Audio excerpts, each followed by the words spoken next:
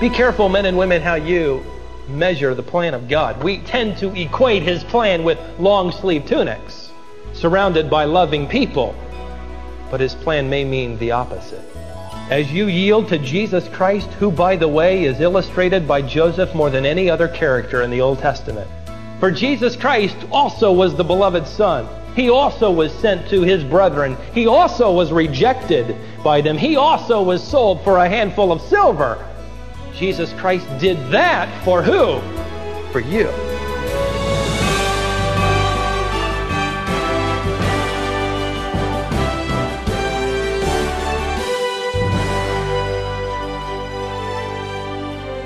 Joseph, the Old Testament patriarch, was used by God to rescue Egypt from starvation during a 7-year famine. He also rescued God's people by bringing them into Egypt, where there was food. But earlier in life, things were rough for him. His family life was so troubled that several of his brothers sold him into slavery. Today on Wisdom for the Heart, Stephen Davey begins a series on a son who was sold as a slave and who later became a prince. It's a series on the life of Joseph called God Meant It for Good. Today we'll see young Joseph as we begin this series with a message called Teenage Dreamer. One of the great delights of preaching through the book of Genesis has been hearing people comment that they've never realized how practical an Old Testament book can be. Preaching through this book for the first time, I've often come to a passage in Genesis and I have read it and then I have stopped and said, okay, Lord, nothing hit me that time. I'll read it again and again and again. And yet, perhaps as you have experienced with the instruction of the Holy Spirit and being surrounded by books written by men who have come this way before me, Genesis has come alive. And it has been a real thrill up to this point to feed you from the pasture land of this great book. I've been asked the question, why is it that we do study the Old Testament? If we are New Testament believers, is it really relevant? And I appreciate that kind of question. In fact, let me answer that a little bit more than I normally have. Turn in your Bibles to Romans chapter 15. Romans chapter 15, where the Apostle Paul tells us why we in fact should study the Old Testament. It is not a dead section of the Bible. It should not be dusty. And he tells us in Romans chapter 15, verse 4, why? For whatever was written in earlier times, you ought to write into the margin of your Bible, OT, or Old Testament, because that's what he's referring to. In fact, let's read it that way. For whatever was written in the Old Testament was written for our instruction, that through perseverance and the encouragement of the Scriptures, we might have hope. So in studying the Old Testament, we have been given the promise of two things. First of all, present instruction, that is, teaching, that would edify the New Testament believer. I have not found anyone more than Joseph who could teach us. As one man wrote, we will observe him and learn from him as he blazes a trail through the jungle of mistreatment, false accusations, undeserved punishment, and gross misunderstanding. And we'll observe how he lives and how he acts. And what a future hope. We will learn from Joseph how to forgive others, how to be free from bitterness, how to have rock-solid faith. And by the way, Joseph had rock-solid faith in a God that he never saw. God never appeared to Joseph. God never spoke directly to Joseph as he did Abraham and Isaac and Jacob. And yet Joseph trusts him. And we will learn how to trust him too. It's interesting, before we begin the biography of Joseph, that there are only two people in the entire Scriptures that nothing negative is said about their character or their life. One is Joseph and the other one is Daniel. And it was fascinating to think that both of those men were sold into captivity. They were deposited into paganism when they had once been so secure in their home lives as young men. We have a lot to learn from this individual who will show us it is possible to live pure in an impure society. It is possible to have character in a morally chaotic society. Let's start in Genesis chapter 37. You cannot help but notice the contrast between chapter 37 and, if you have been reading along, chapter 36. In fact, I think it's a subtle contrast, because chapter 36 begins by listing the genealogy of Esau, Jacob's brother. And it's impressive. Count it sometime and you'll find that Esau had 5 sons, and from that he had 27 chiefs and 8 kings. Verse 1 of chapter 36. Now these are the records of the generations of Esau, that is, the king of Edom, and how impressive the genealogy is. Now you come over to chapter 37, and it says, now these are the records of the generations of Jacob, Joseph, when he was yet 17. I think it's an implication of contrast, that is, all that the world would consider impressive, the 27 chiefs and the 8 kings and the king of Edom, as contrasted to a 17-year-old boy named Joseph. As I pondered the thought, it occurred to me that what the world would consider noteworthy may not even make the back page in Heaven's News Release. While the world would consider Esau impressive and his genealogy something to take note of, God will spend chapter after chapter recording the life of one who starts out as a teenage boy. I read a thought that illustrated this point. If Dan Rather had been living in 1809, his evening news would have centered not on Britain or America, but on Austria. In fact, all eyes would have been on Napoleon as he swept across the canvas of civilization, bringing emperors to their knees and controlling vast empires. What could have been more important on the international scene than Napoleon? Who more important? Who more noteworthy than this little dictator? And yet, in 1809, a teenager took a book from the shelf of his father's library, and he went out behind the barn and he began to read. And the phrase captured his thought as he read over and over again, the finished work of Christ. And that boy got on his knees and he accepted Jesus Christ. And not long after, J. Hudson Taylor went to China and founded the China Inland Mission that literally would bring millions of Chinese to Jesus Christ.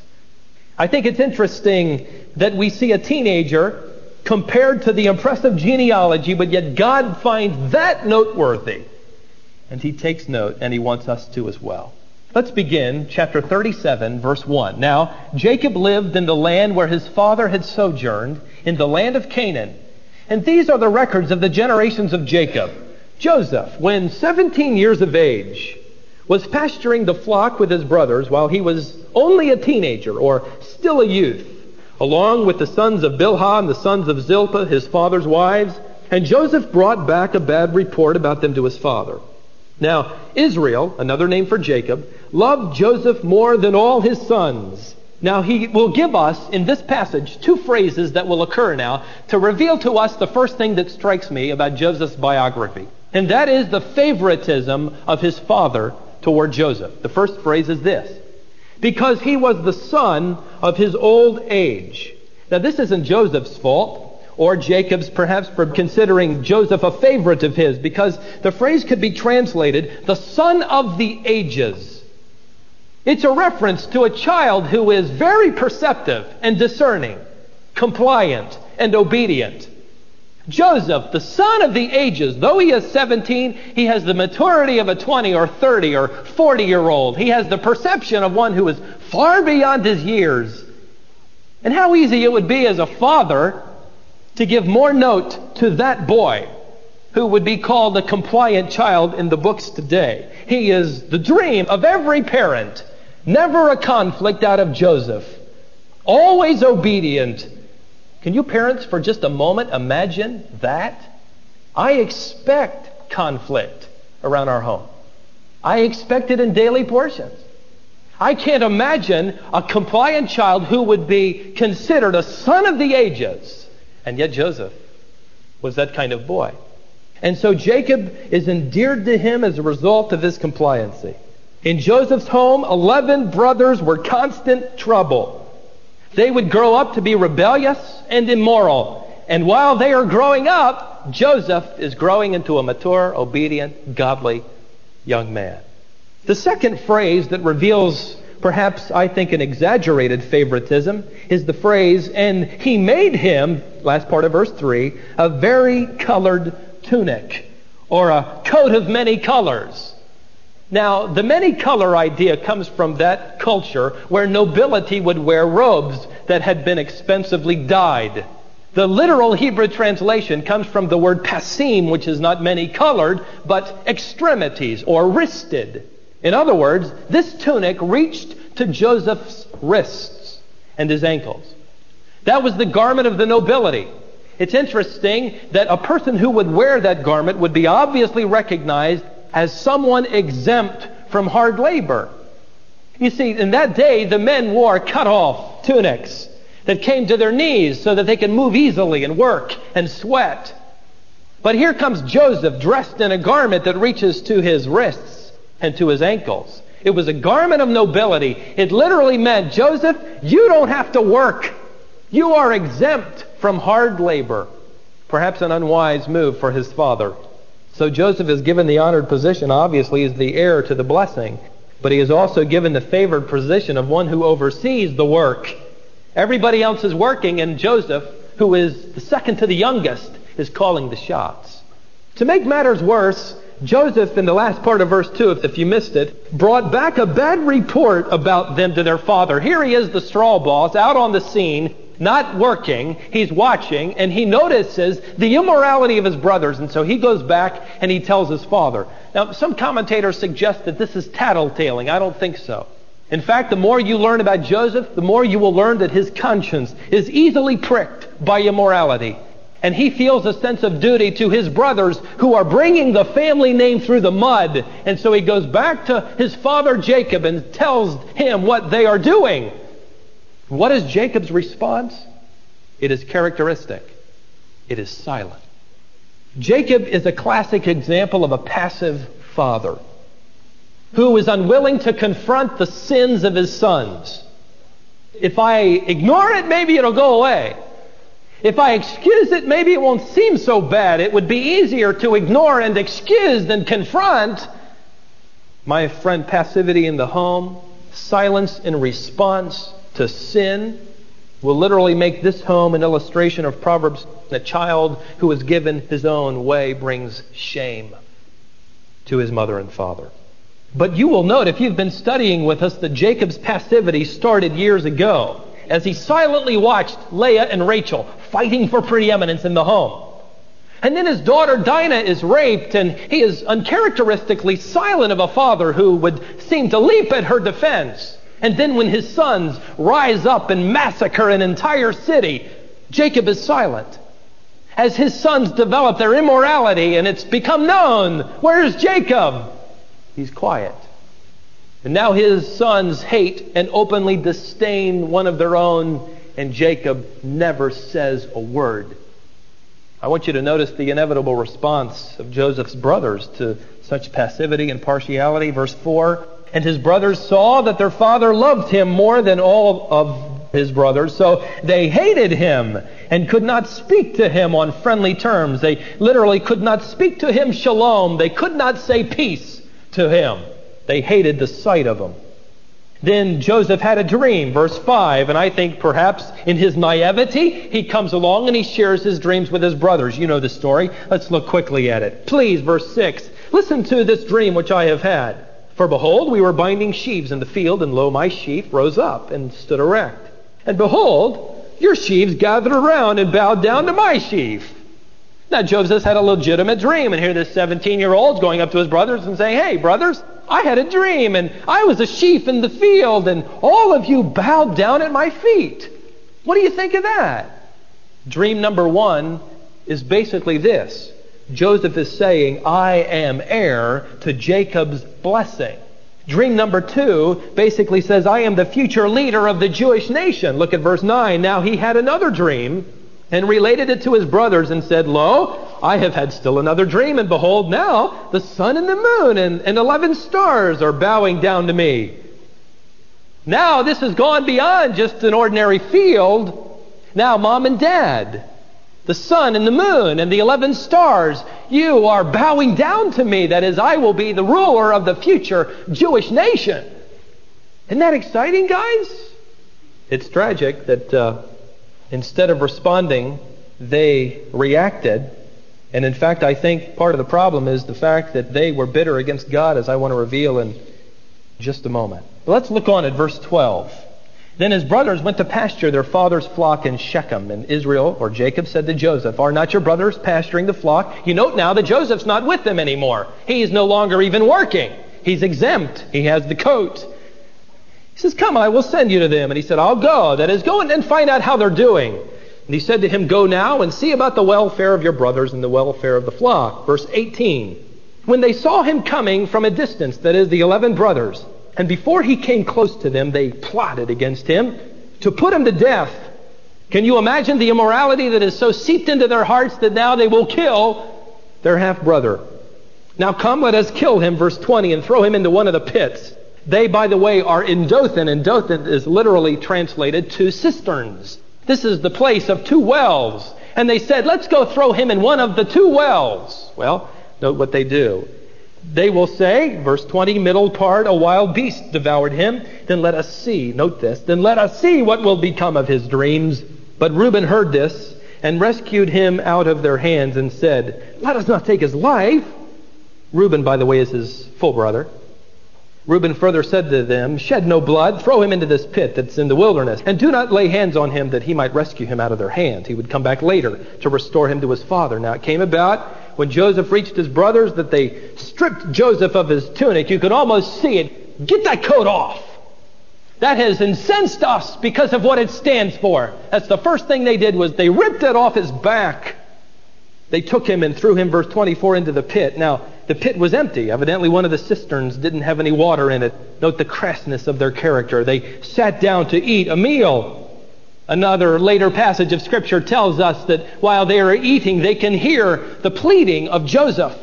The entreating as he calls out, "My brothers, please, Reuben, Judah, can you hear me? Save my life." And they were sitting there within earshot, eating a meal. How hard they had become. Verse 26, Judah said to his brothers, "What profit is it for us to kill our brother and cover up his blood? Come," verse 27, "and let us sell him to the Ishmaelites and not lay our hands on him, for he is our brother, our own flesh." And his brothers listened to him. Then some Midianite traders passed by, and they pulled him up and lifted Joseph out of the pit and sold him to the Ishmaelites for 20 shekels of silver. That's the price of a crippled slave. Thus they brought Joseph into Egypt.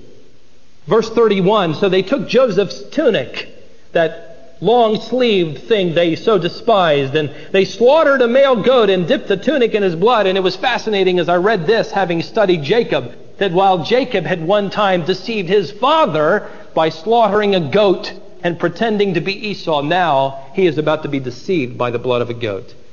And they sent the vari-colored tunic and brought it to their father and said, "We found this. Please examine it to see whether it's your son's tunic or not." That is, we're not going to actually lie to you, Dad. You make up your mind what you think happened. And he examined it and said, "It's my son's tunic. A wild beast devoured him. Joseph has surely been torn to pieces." So Jacob tore his clothes and put sackcloth on his loins and mourned for his son many days. Then all of his sons and daughters arose to comfort him. They thought, man, this has gone long enough. But he refused to be comforted and said, "Surely I will go down to Sheol in mourning for my son." So his father wept for him. Meanwhile, the Midianites sold him in Egypt to Potiphar, Pharaoh's officer, the captain of the bodyguard. The crimes of his brothers now yield 3 consequences. For Jacob, it meant incredible sorrow that would last until he sees Joseph again face to face. It will take years. For the 11 brothers, it means now living in guilt, and they will live in guilt. Because one day they see Joseph and their hearts are terrified by the recalling of that incident that played over and over in their minds. One day when Jacob will die, they will live in fear that Joseph now will retaliate. Their guilty consciences have robbed them of joy.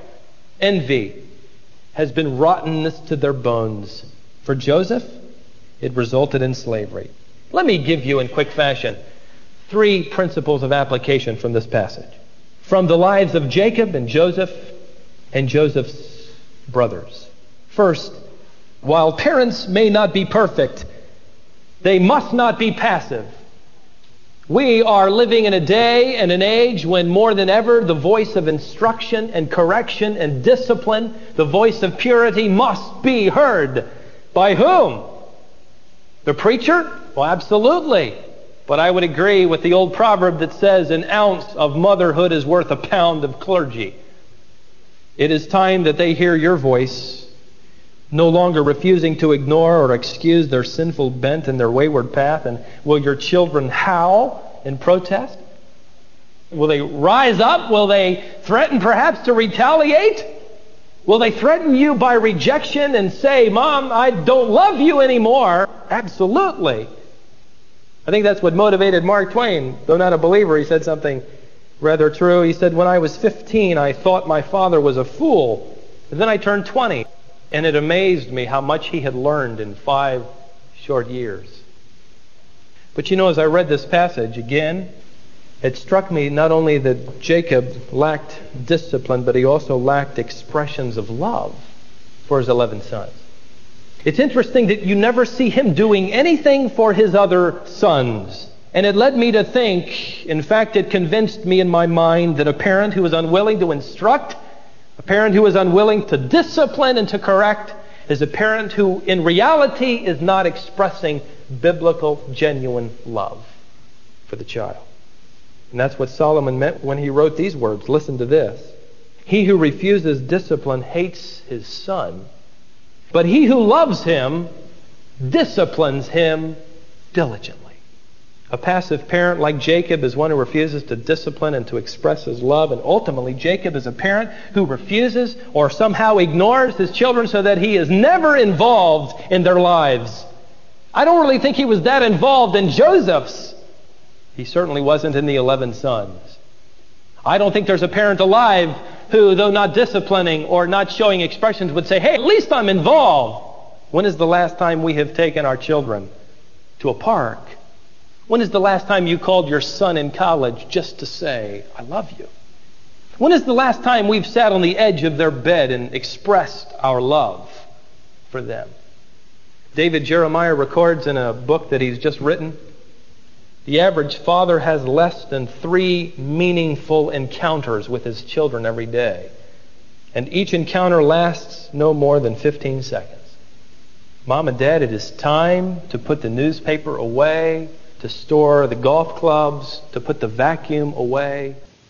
I learned something from Joseph's brothers from this passage, that envy is actually a symptom of bitterness against God.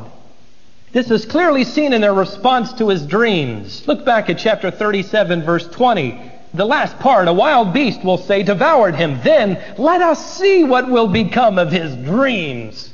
This strikes home. What if your little brother, if you had one, came up to you one day and said, hey, one day I'm going to be the President of the United States, and you're going to be the janitor that will clean the bathrooms outside the Oval Office. And they'd better be clean. You know what you'd do? You'd fall on the ground in laughter. You'd hold your sides. President of the United States, that's great. Keep it up. Sure, I'll clean. Why? Because you really don't think they'll come true.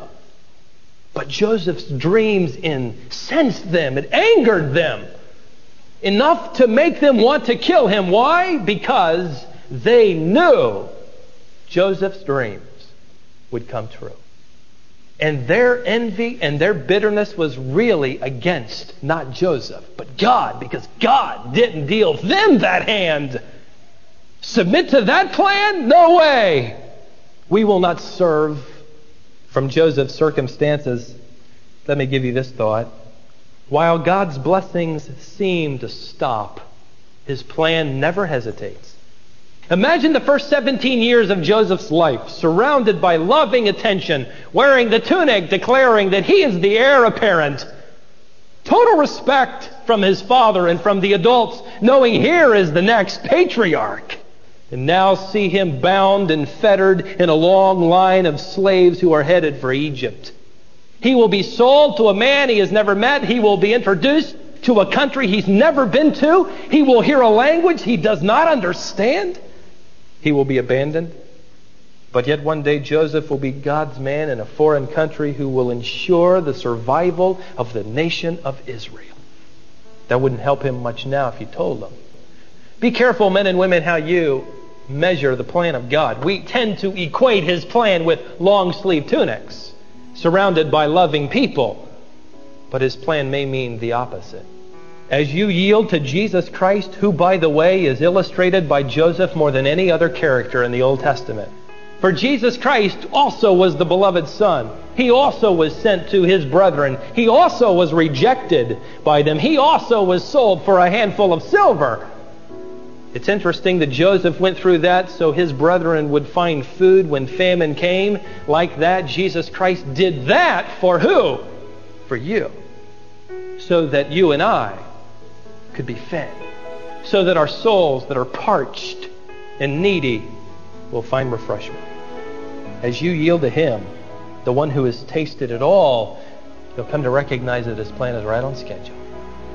Everything is going according to His purpose, according to His plan.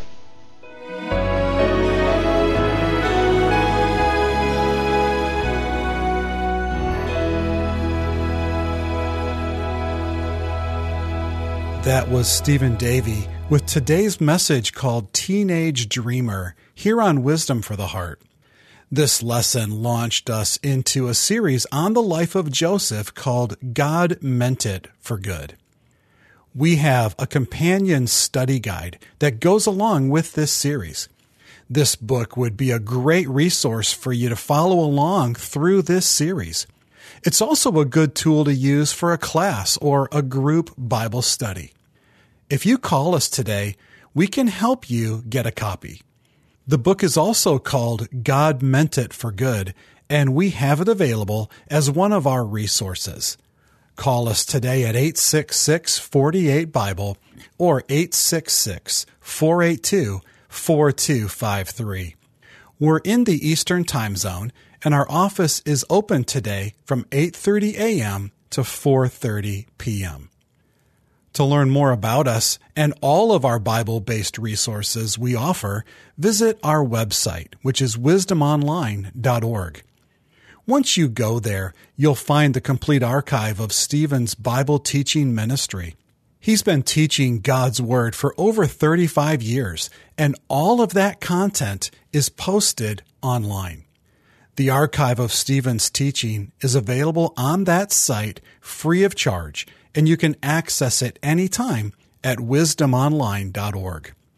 If you have a comment, a question, or would like more information, you can send us an email if you address it to info@wisdomonline.org. Once again, the email address is info@wisdomonline.org. Well, thanks again for joining us today. We're so glad you were with us, and I hope you'll be with us for our next Bible lesson tomorrow, right here on Wisdom for the Heart.